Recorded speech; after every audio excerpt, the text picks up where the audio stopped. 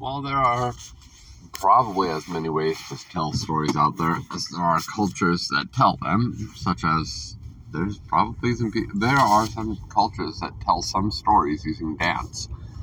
I can't really do a lot about that, translating that into writing. But the last one I'm going to focus on here, and Lord bless the Western and Eastern worlds for collaborating on this one, is the graphic novel, or the comic book, or the manga. Take your pick, but basically it's any place where the story is acted out on paper. Visually acted out on paper, all pictures and that. And it is a valid form of storytelling, and it comes with its own strengths, as always. One of them is you don't have the limitations of actors. And actors can only have a certain kind of facial set, and sometimes, very rarely will an actor look perfect for the role they are cast in. Quite often they're good enough. And it does have to do with how well the original vision of the story is cast.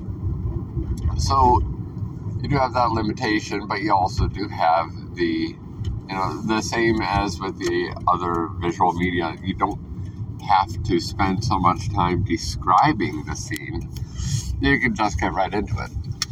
Another thing that comic books, manga, and all that manage to do very well, and I don't think a lot of people realize this, the ones that are most pleasurable to read, most pleasant, I have to do a lot with dialogue in a very short amount of time. Well, a short amount of space.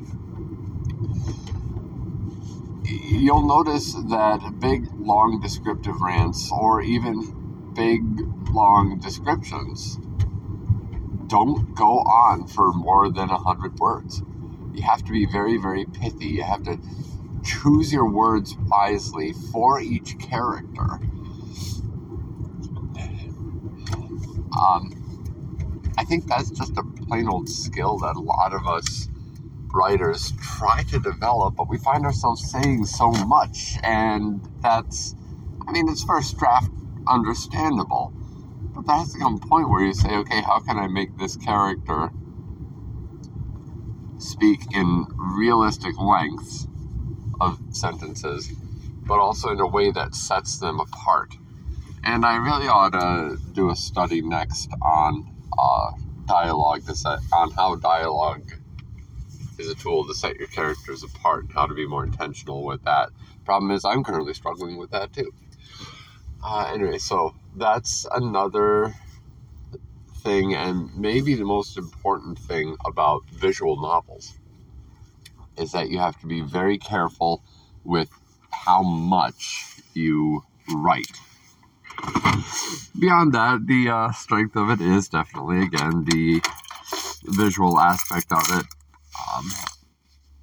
Though people who do decent emotion drawings will also have a good way, again, of conveying tone without having to write. He said sarcastically, or she sighed.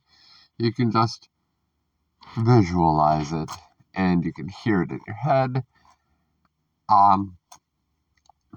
That's kind of the fun feature of the whole thing. It's less expensive than a movie. Once again, like a book, you can actually stop and dwell on a sequence. You don't have to pause the movie. You don't have to pause the recording and imagine it in your head. You can just look at a frame like it's a piece of art for a good long time and just take it all in. Definite strength of the graphic storytelling. Drawn out picture storytelling, which is graphic, which is not like graphic.